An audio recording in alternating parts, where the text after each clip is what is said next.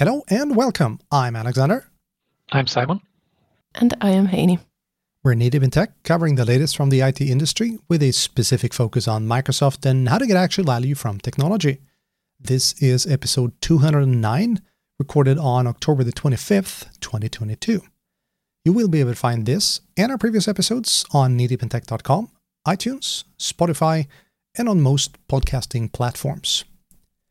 So this is an interesting episode. I'm going to start with it's a bit of a challenge from a logistical standpoint because Simon is out and about, apparently in the smartest building in the Nordics. Yep. It has only failed him twice so far this recording. And Heini is in what is going to be the smartest building in Tampere because she just moved. And it's a bit empty still. A bit empty still, she says, in a complete echo chamber. So, yeah. Yeah. And you said something about sitting on the floor as well? Yeah, I'm sitting on the floor with like a sofa table. So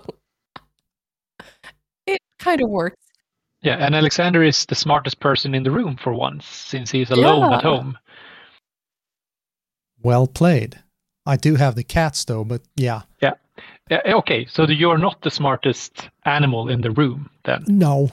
Then again, I don't think I ever was. But no. Is it also the first time we're actually recording in 3 different countries at the same time? Have we ever done that? I don't think we have. That's very international. So we are all in Sweden in the 1600s. So if we go back 400 years, everything would be Sweden. Like, what are you explaining? I don't follow. Well, that's very common when Simon starts to try to explain things. But let's just table that for a bit and go into... So we've had a lot of episodes with not normal content. Let's just say that. So we're kind of behind on news. So I'm going to take a small number of news items that may or may not have really tickled your fancy. I'm going to start with what's known as the hyperscale reverse migration. You should see the faces of these two when I said that. So hyperscale is one of the offerings of Azure SQL Server, the PaaS service. Previously, we've had the original ones, meaning general purpose and business critical kind of SQL databases. The hyperscale is based off a completely different architecture, like completely different. That meant that you could go to hyperscale, but it was not possible to migrate from hyperscale. That was simply not possible. But as of fairly recently, it is now possible to reverse migrate from hyperscale should you want to. Question. Shoot. What is the difference? Why would you go to hyperscale? That's a great question. So there are a couple of reasons. One is the hyperscale is touted as the database for 100 terabytes. And that's all nice, but very few people really have 100 terabytes. But it can do it. Now, the main difference in my view between that it makes it interesting is the way it handles I/O. It behaves completely different from the general purpose or the business critical versions. It sits basically in between the business critical and the general purpose, and it has something called the I/O servers. So it essentially takes the I/O and puts it out into a number of processes, if you will.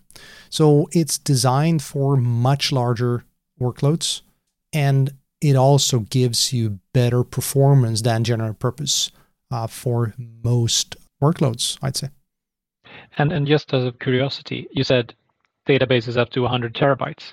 If you look at SQL Server on-prem, how big can a database be there? I can't remember the exact specs, but petabytes. I'm pretty sure that you can. I seem to recall that the the issue is probably the OS. Mm. And 100 terabytes is just a number. It's not a fixed number. If you want to have more, you can call up Microsoft and they're going to go, yeah, sure, we'll give you more because you're paying for it. So yeah, but I think hyperscale is probably the way we're going to go forward. I think that the classic general purpose and business critical are going to go away over time. Okay, so hyperscale is the next iteration of SQL Server POS services. I think so, yeah. Mm-hmm. I think definitely that's going to be the way to go. There is no point in having multiple offerings, essentially. And what would be the reason to migrate to do exactly what the news item is about, the reverse migration? Why would you do that? The one reason that I can think of is that you find that hyperscale is not giving you the performance you need. You need to go to business critical because business critical is running locally attached SSDs, which is very different from the remote disks of the general purpose and the sort of kind of remote disks in a hyperscale, because you have both a cache, a local cache, and remote IO servers. So that's the main reason that I can think of. And then there is a small but exceedingly important update for Synapse, and this actually came out in September, and that is auto statistics for OpenROSET in CSV datasets.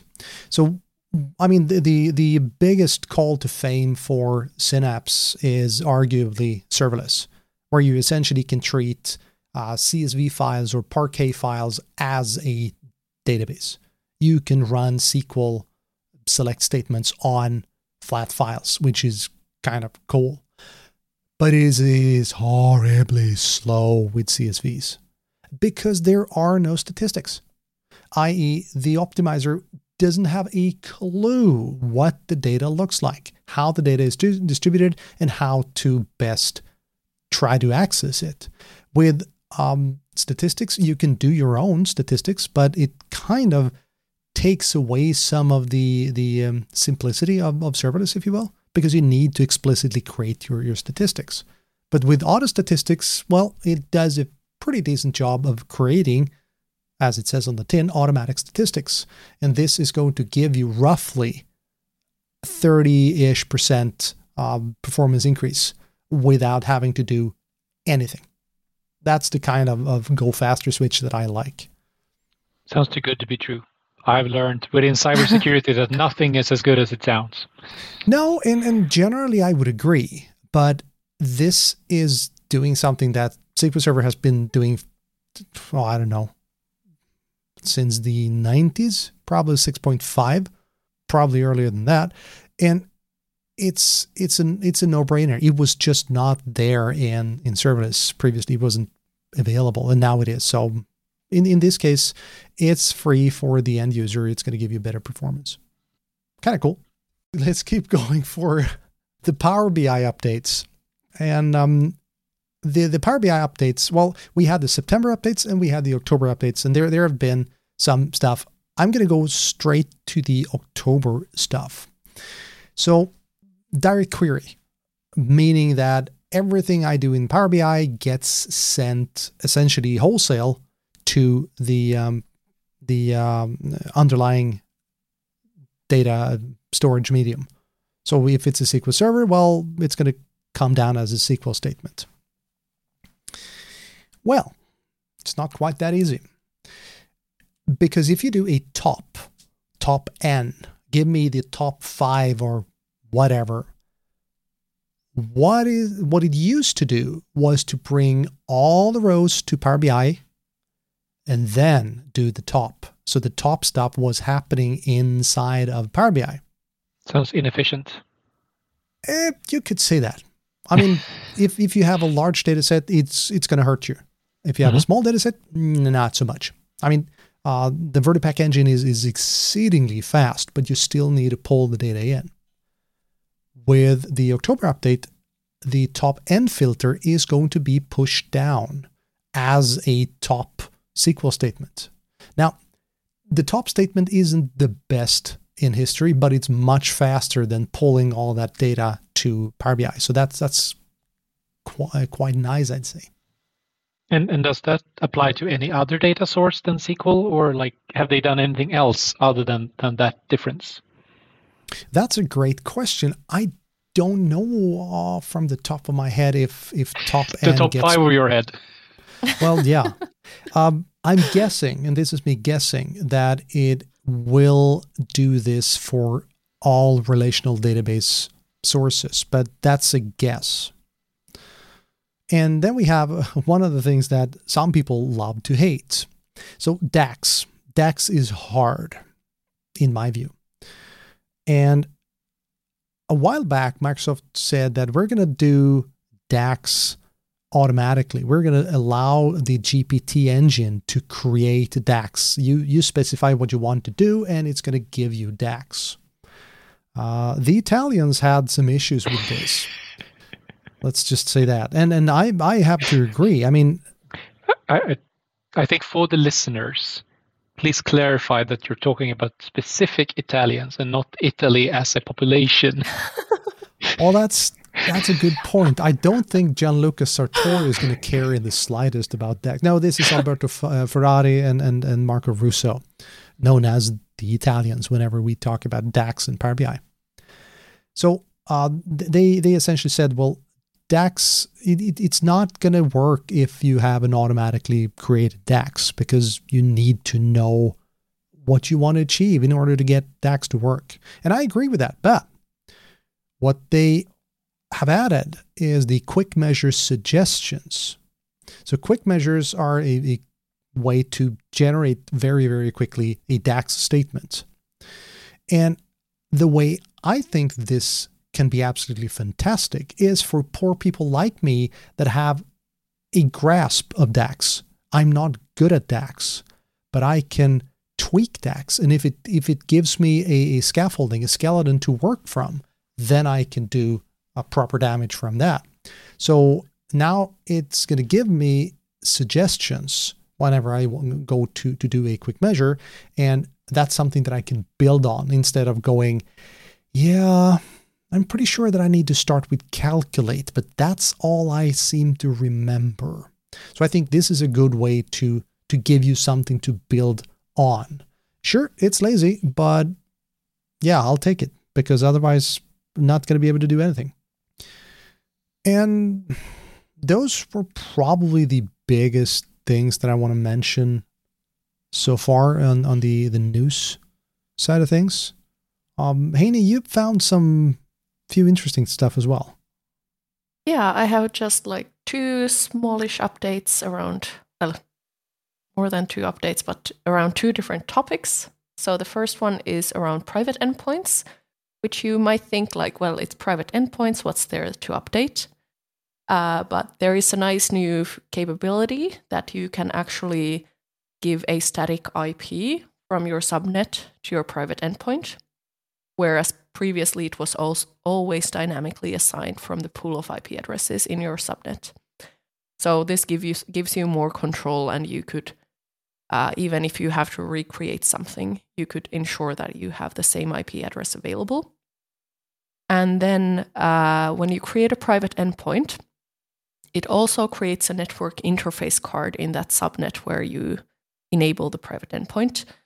And that it's actually that network interface card that has the IP address. But this network interface card would get a bit of a half random name. At least that's how it looked like. So now you can actually give a custom name to this NIC and align it with your naming conventions as well. So nothing major to the capability per se, but these are things that will make managing this a whole lot easier. Name your solution inside of a private endpoint, or in private endpoints. Do you need to have your own DNS set up, or is that going to be sorted through the backbone? So you either need to have DNS in place. The Azure built-in DNS resolver does not find the private endpoint names. You either have to have Azure private DNS zones in place, or you could have like a custom DNS VM in your VNet, for example, but you have to have a DNS somehow. And if you use Azure private DNS zones, then the records get created automatically when you create a private endpoint. So that does kind of diminish the management of it quite a bit. So with static IPs, you can essentially just skip the whole DNS.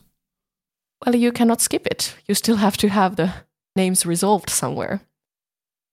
But because you still have an IP address that points to some kind of name, so you still need to have that connection, that record somewhere, and you need to be able to fetch it. If you want to use the DNS alias, yes. Yeah. Fair enough. Hey, you know, DNS was invented like in your lifetime. There's a reason why we have it. But I know that you like to remember thousands of IP addresses. Yeah. That's one of my hobbies. Mm-hmm. Like some like collecting stamps, you collect IP addresses. But I don't know, maybe Alexander missed your point, but the thing is that even if you have a static IP for the service, you cannot call a PaaS service with an IP address directly because there's a certificate chain that gets checked. You have to call it with a name. Thank you. That's that maybe the point it. that you were trying to refer to. Now I understood yeah. it from Simon's comment of remembering thousands of IP addresses. Yeah, and that was a very good point because that explains why I could not implement static IPs in private endpoints and skip DNS. Cool. Yeah, exactly. Good stuff. Yeah, but I do think this is an essential point that if you're new to an area, this might seem as something that's, hey, cool or not so cool. But when you set it into a bigger scope, like you said, naming conventions, automation, security to some aspects as well, because if you don't know which network card you're switching, you might end up in quite interesting situations. So even though it's small changes that might seem more or less relevant, it adds up to a complete infrastructure. And for things that have run on-prem, that's been built over 40, 50, 60 years. But for Azure, we are still building that while doing new things. So small changes have a big impact. Or am I totally wrong in that? I think you're totally right. And the thing is that the small changes also accumulate over time. So that they, like, sometimes it feels like there's only small changes coming. But when there's those coming every week or every other week, it starts to add up in a year quite a bit. And then it acquires another name. Technical debt. Oh, you meant that name. I thought that the service gets renamed. That too. Exactly. But they never get to the naming technical debt. I hope that we get that service soon. And it will be, I know, it will have an icon like the recycle bin. Ah. So that's where you pull all of your services that you want to delete. Then you just put them into the technical debt one. Nice. It's probably an Easter egg. Like, it doesn't do anything other than just a fancy delete button, but it's a service, and they will probably use that when they have fewer services than AWS. Technical debt as a service. Okay, right. TDAS. Yeah. And then who's Blob and Adel, and why should you use them as output? Any? Oh, you're trying to get us to the next topic.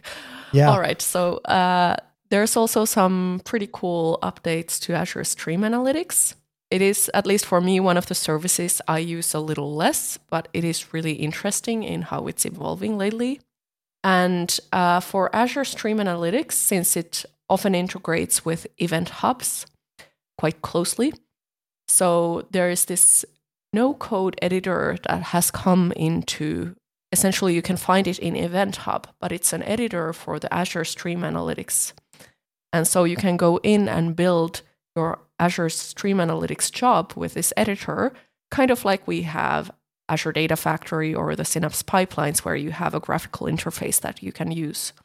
So this kind of brings the same kind of ease to building the Stream Analytics jobs as well, because previously these have been just code that you have to write. So it's again kind of bringing it closer to maybe also the users that do not have so much coding background. Then another feature in Stream Analytics is that there is a capability, it can guarantee exactly once delivery for Azure Data Lake Storage and Blob Storage. So that way it both guarantees no data loss as well as not getting any duplicates when you do write to these outputs. And it is kind of essential when we talk about streams that we don't end up duplicating data or missing some data. So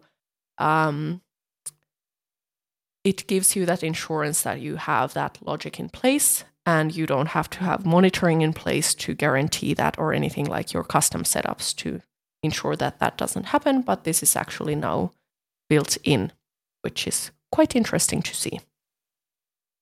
For sure. I've faced issues with stuff getting written more than once. So far, I've not missed any data, but I have had data written more than once, and that has messed things up downstream because, as you said, it requires you to either have monitoring or you need to sort it downstream, be prepared for this downstream, which makes things an order of magnitude more complicated. Yeah, exactly. And I think this ties in very well with like the data lake storage being a central part of many data solutions that you actually have. That is the service where you have this guarantee in place. Indeed. What always happens during or leading up to Ignite is essentially it's quiet. Then comes Ignite like a wave, just crashes over us with so much stuff. And then it's back to just nothing for quite a while. We were not at Ignite. So Ignite was a hybrid event this year. We were not at Ignite. We were sitting at home. Should we talk about these events, these hybrid events? Let's just say I haven't seen a single session. Neither have I. Because I don't see the reason. And I'm very, very, very sorry to say that. Since I haven't seen anything, and since I haven't been there, obviously, I can't say anything about how it were. But based on the feedback I received, both from friends that were in Seattle, that were in the local events, and have watched things online, I would say that this is not what the community wants. I've heard much better feedback on the local events than Seattle, all in all. Like from the people that in the UK, I was at South Coast Summit just after Ignite, and a lot of people that were at Ignite in Manchester were pleased. But then at the same time, it was free and very close to home for a lot of them. My friends and community colleagues and so on that were in Seattle were disappointed. Everyone loves Seattle. We all love Seattle. But the event were not good.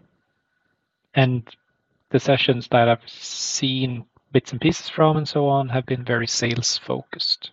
Much more high level, very few even level 300 sessions. That's my thoughts. And I'm honestly, as sad as I am that I didn't go to Seattle, as glad am I that I didn't go to Ignite, because I couldn't just see the business benefit of doing that, other than meeting a lot of great people. And I think that's the crux. I mean, we went to Ignite to experience the spectacle. That's always fantastic with 20, 30,000 people in one place. But it was all about meeting people, talking to the product teams face to face, talking to people you've spent the last year talking to over the internet face to face, and that is gone. I was told by someone in marketing that said, well, doing doing Ignite like this is a total no-brainer. There is, compared to having 30,000 people on site, this is orders of magnitude simpler, faster, better for everything. And I think they completely missed the point. Mm-hmm. And I just want to add one more thing before I forget it. I think it's both disappointing and honestly embarrassing that Satya wasn't on site in Seattle. He didn't do anything on site in Seattle. And I think like it's fine if the keynote is recorded, but then do something for the live audience. And I think that's the least he could have done. Because I think that shows how low they prioritize the event. Yeah, and I have to say that I did watch a few sessions, but especially with when sessions are recorded, to me, even though like it is sometimes said that it's, you know, safer, they're gonna be able to come through, there's no internet issues, etc., etc.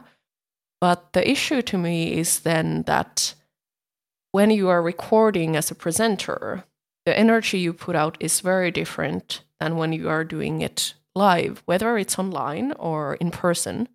But still, at least for me, the energy is different if I'm presenting to a live audience. It doesn't matter if it's online or in person.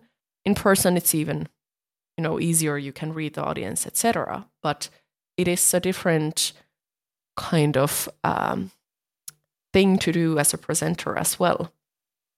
And I think very different. For me, it is also like I want to actually put my time to the session at the time slot that I have and kind of show that I'm here for you and not just they're playing some recording of me from somewhere.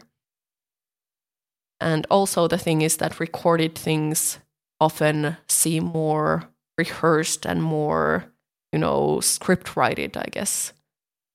And that's also an issue for me, even though, like, of course, they should be rehearsed and there should be a point to the story, etc. But they seem very like read from a script oftentimes. Everything becomes canned as soon as you record it, and that's just the way it is. Now, to play the devil's advocate for a second, we are in complete agreement that we do not like this format. Most of the community are in complete agreement with this. We do not like this format. Does that matter? How big of the actual amount of what the word I'm looking for?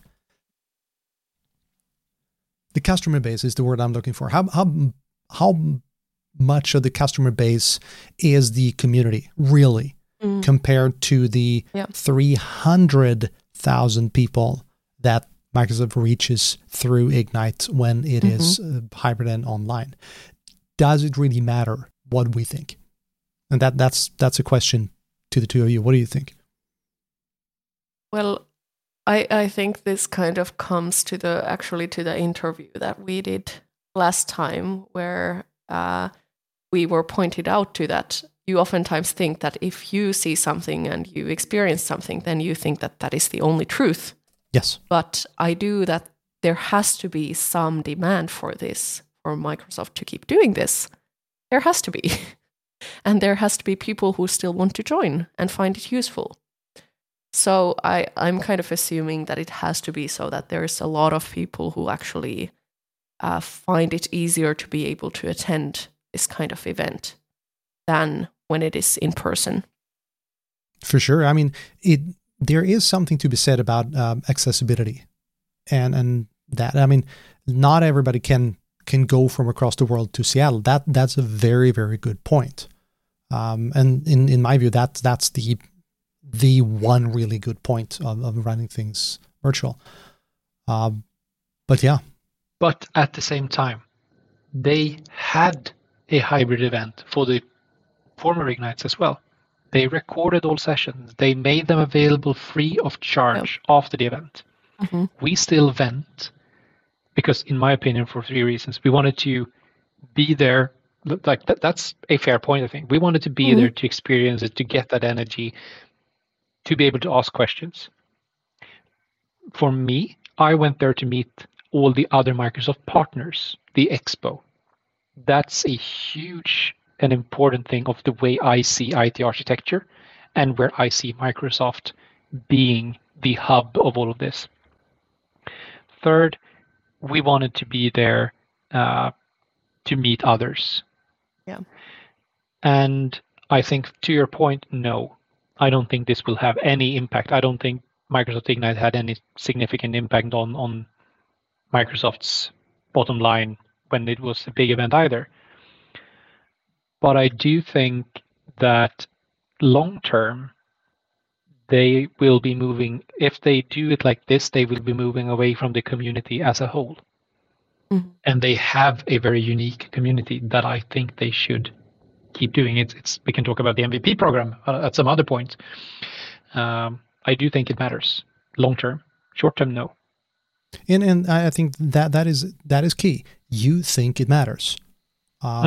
It seems like what we think in this case doesn't matter, because there are greater powers that prevail, and they think that this is the way to go. I mean, we have the discussion about the MVP summit. Is there going to be an in face-to-face summit? We don't know. But we do know that Ignite next year is going to be the same kind of event, because it's going to be 2 days. And that is going to mean that it's not going to be a big event like we're used to. So I don't know. Have we seen the end of large scale events? I mean, there's also the environmental impact of not traveling, and that's also very difficult to argue against. And I think that's where it becomes difficult. How do you compare these things? How do you measure value? How do you measure the value from going physically to an event? I think that value is sky high, but apparently not everybody does. So why don't we just say this? Any of our listeners that have opinions, please shoot us an email, because we'd love to discuss this. And if you want to come on and have a conversation, because we see this from our perspective, I'm curious to hear what the consumers of the intended focus group, which isn't us, it's customers. Exactly. Which that part I fully get. So I wanted to add one more thing before we talk about some of the things that were announced at Ignite.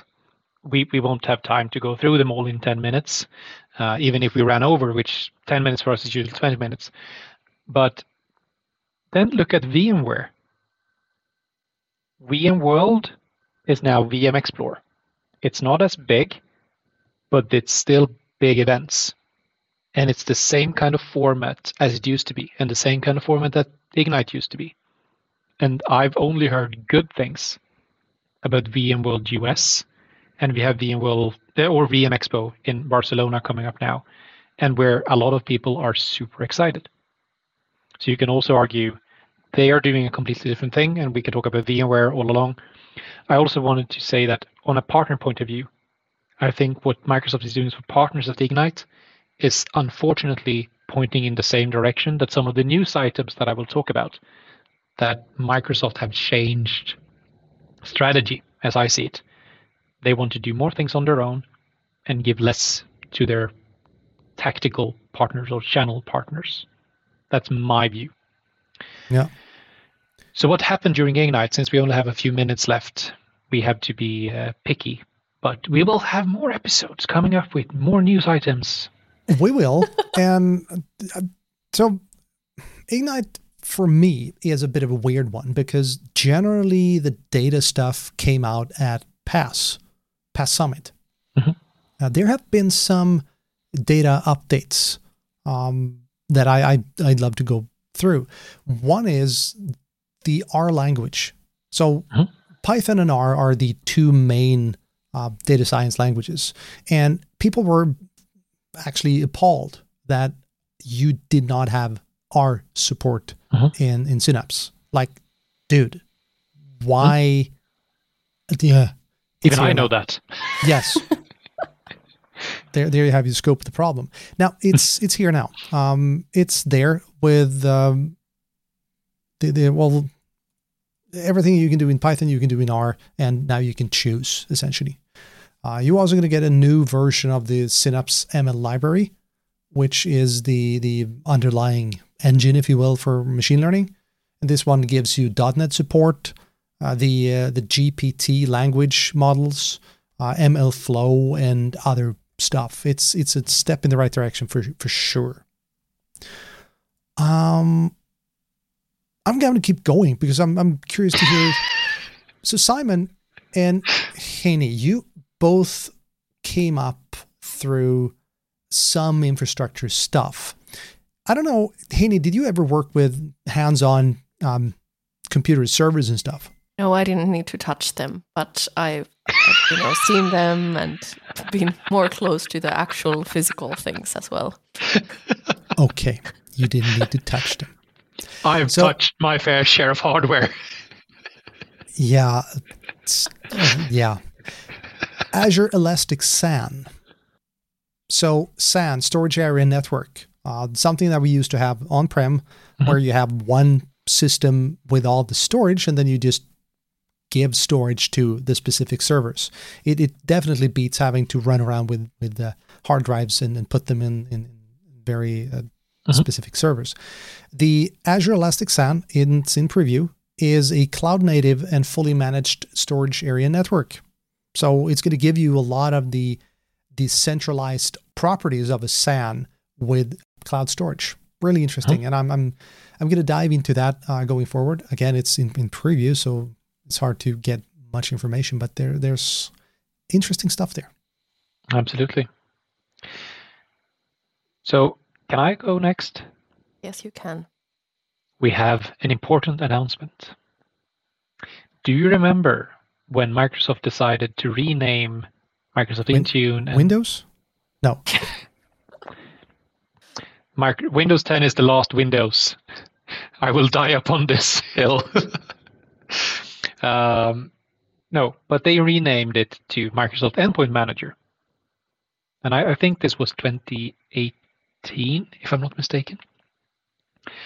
And since then, we have argued what should be the hashtag for Microsoft Intune and Config Manager and all of that.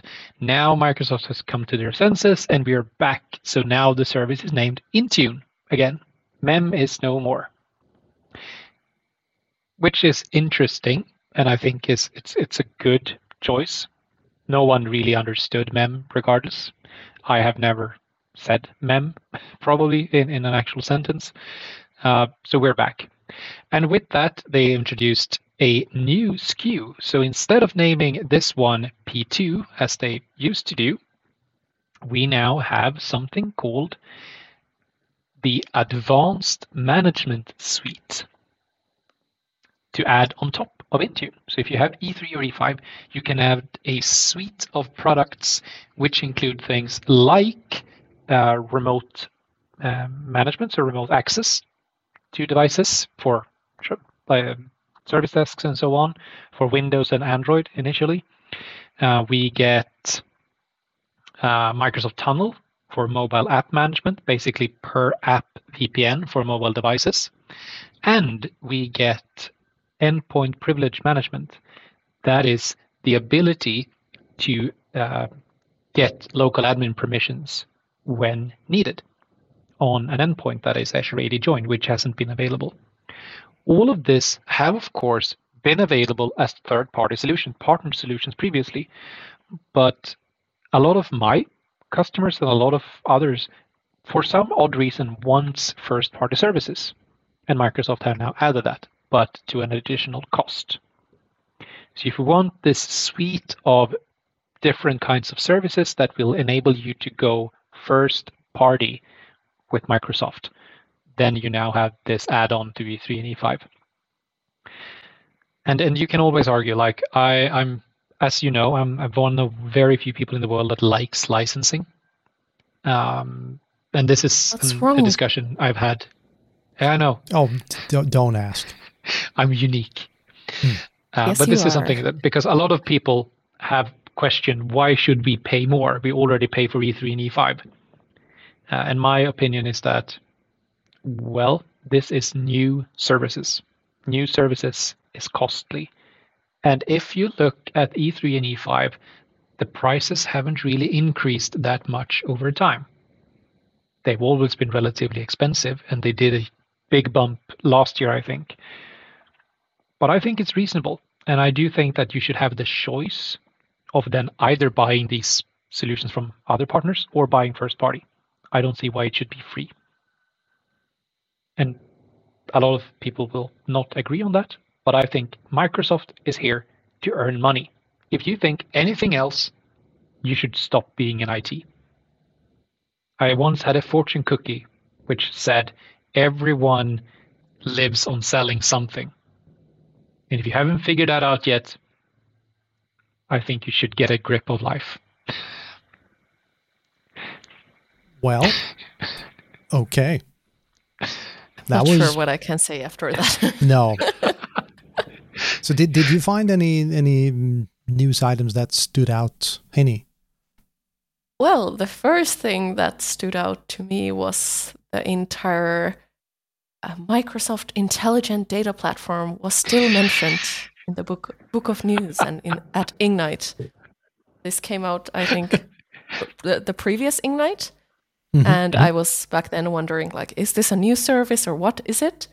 But it seems more that it just refers to the suite of data platform tools that are available in Azure. Yeah. But it does claim that it's a seamless data platform service or something. I don't think that word means what you think it means, but okay. Yes. But anyways, it seems that name is here to stay, and Microsoft has added third-party partners to this. So bringing in solutions from third parties that you can then integrate with the other Azure Data Platform services. So interesting to see where this actually is heading. It could be that there's some plan, I don't know. But yes, it is still there. That just stuck to me when I saw it. It's hard not to feel like we're waiting on something. I can't really put my fingers on it, but I kind of get the feeling that there are a lot of pieces being moved in the background. But I'm curious about the whole partner ecosystem, because they've tried that before, and it was a bit messy. Yeah. We'll see. We'll see. Another interesting thing for me was that the Azure Cosmos DB for PostgreSQL came. And it kind of shifts the direction of Cosmos DB a little bit, because it has been a NoSQL offering. But PostgreSQL now is a fully fledged relational database that you can use. But you now have this within Cosmos DB. There is still the Azure database for PostgreSQL as well, but now there is also this offering on Cosmos DB as well. And so that, of course, means since it is in PostgreSQL, you get the global scale that you get with Cosmos DB in general. So that is kind of what it brings in addition to the regular Azure database PostgreSQL offering. Interesting to see whether there will be something else added in the future maybe as well. And talking about this whole, we see the world from our perspective, I have never ever talked to anyone who uses PostgreSQL in Azure, much less even asked about running it in Cosmos. Henny looks curious. Yeah, we have plenty of customers that use PostgreSQL in Azure. I think if you're looking more towards like the software development companies, it's quite usual to not go from the Microsoft SQL, but actually use other SQL vendors. Yeah, and it makes all the sense, because MySQL and MariaDB is a great offering, but it's not as complete as PostgreSQL, which in essence is an Oracle Lite. So it just drives home the point that in my, albeit small corner of the universe, things work the way that I expect them to do. And it's great to see what happens outside of the comfort zone, if you will. Yeah. Can I have a request? Can we at some point explain the differences between these different databases? Sure. Because I don't get it. And I it just seems so utterly complicated. So I would be so happy to, like, when would you use each kind of database? Mhm. What are they good at? Why would I use one over the other? Can we do that, Yeah. please? Yeah, point. I'll add that to a focus segment. Thank you. Cool. Excellent. Another thing that came out is that the Azure Domain Name System Private Resolver came to be generally available. And this is like a service that you can use from Azure to provide name resolution and have your name resolution forwarded from your on-premise site to Azure without having to put up a actual VM and run your DNS there. Or the other option has been to use Azure Firewall as a proxy. So this is a more lightweight option that you now have available. Yep. That's a great piece of the puzzle. Yeah. Has been asked for a long time by many customers. Yeah. No response. Probably something with name resolution.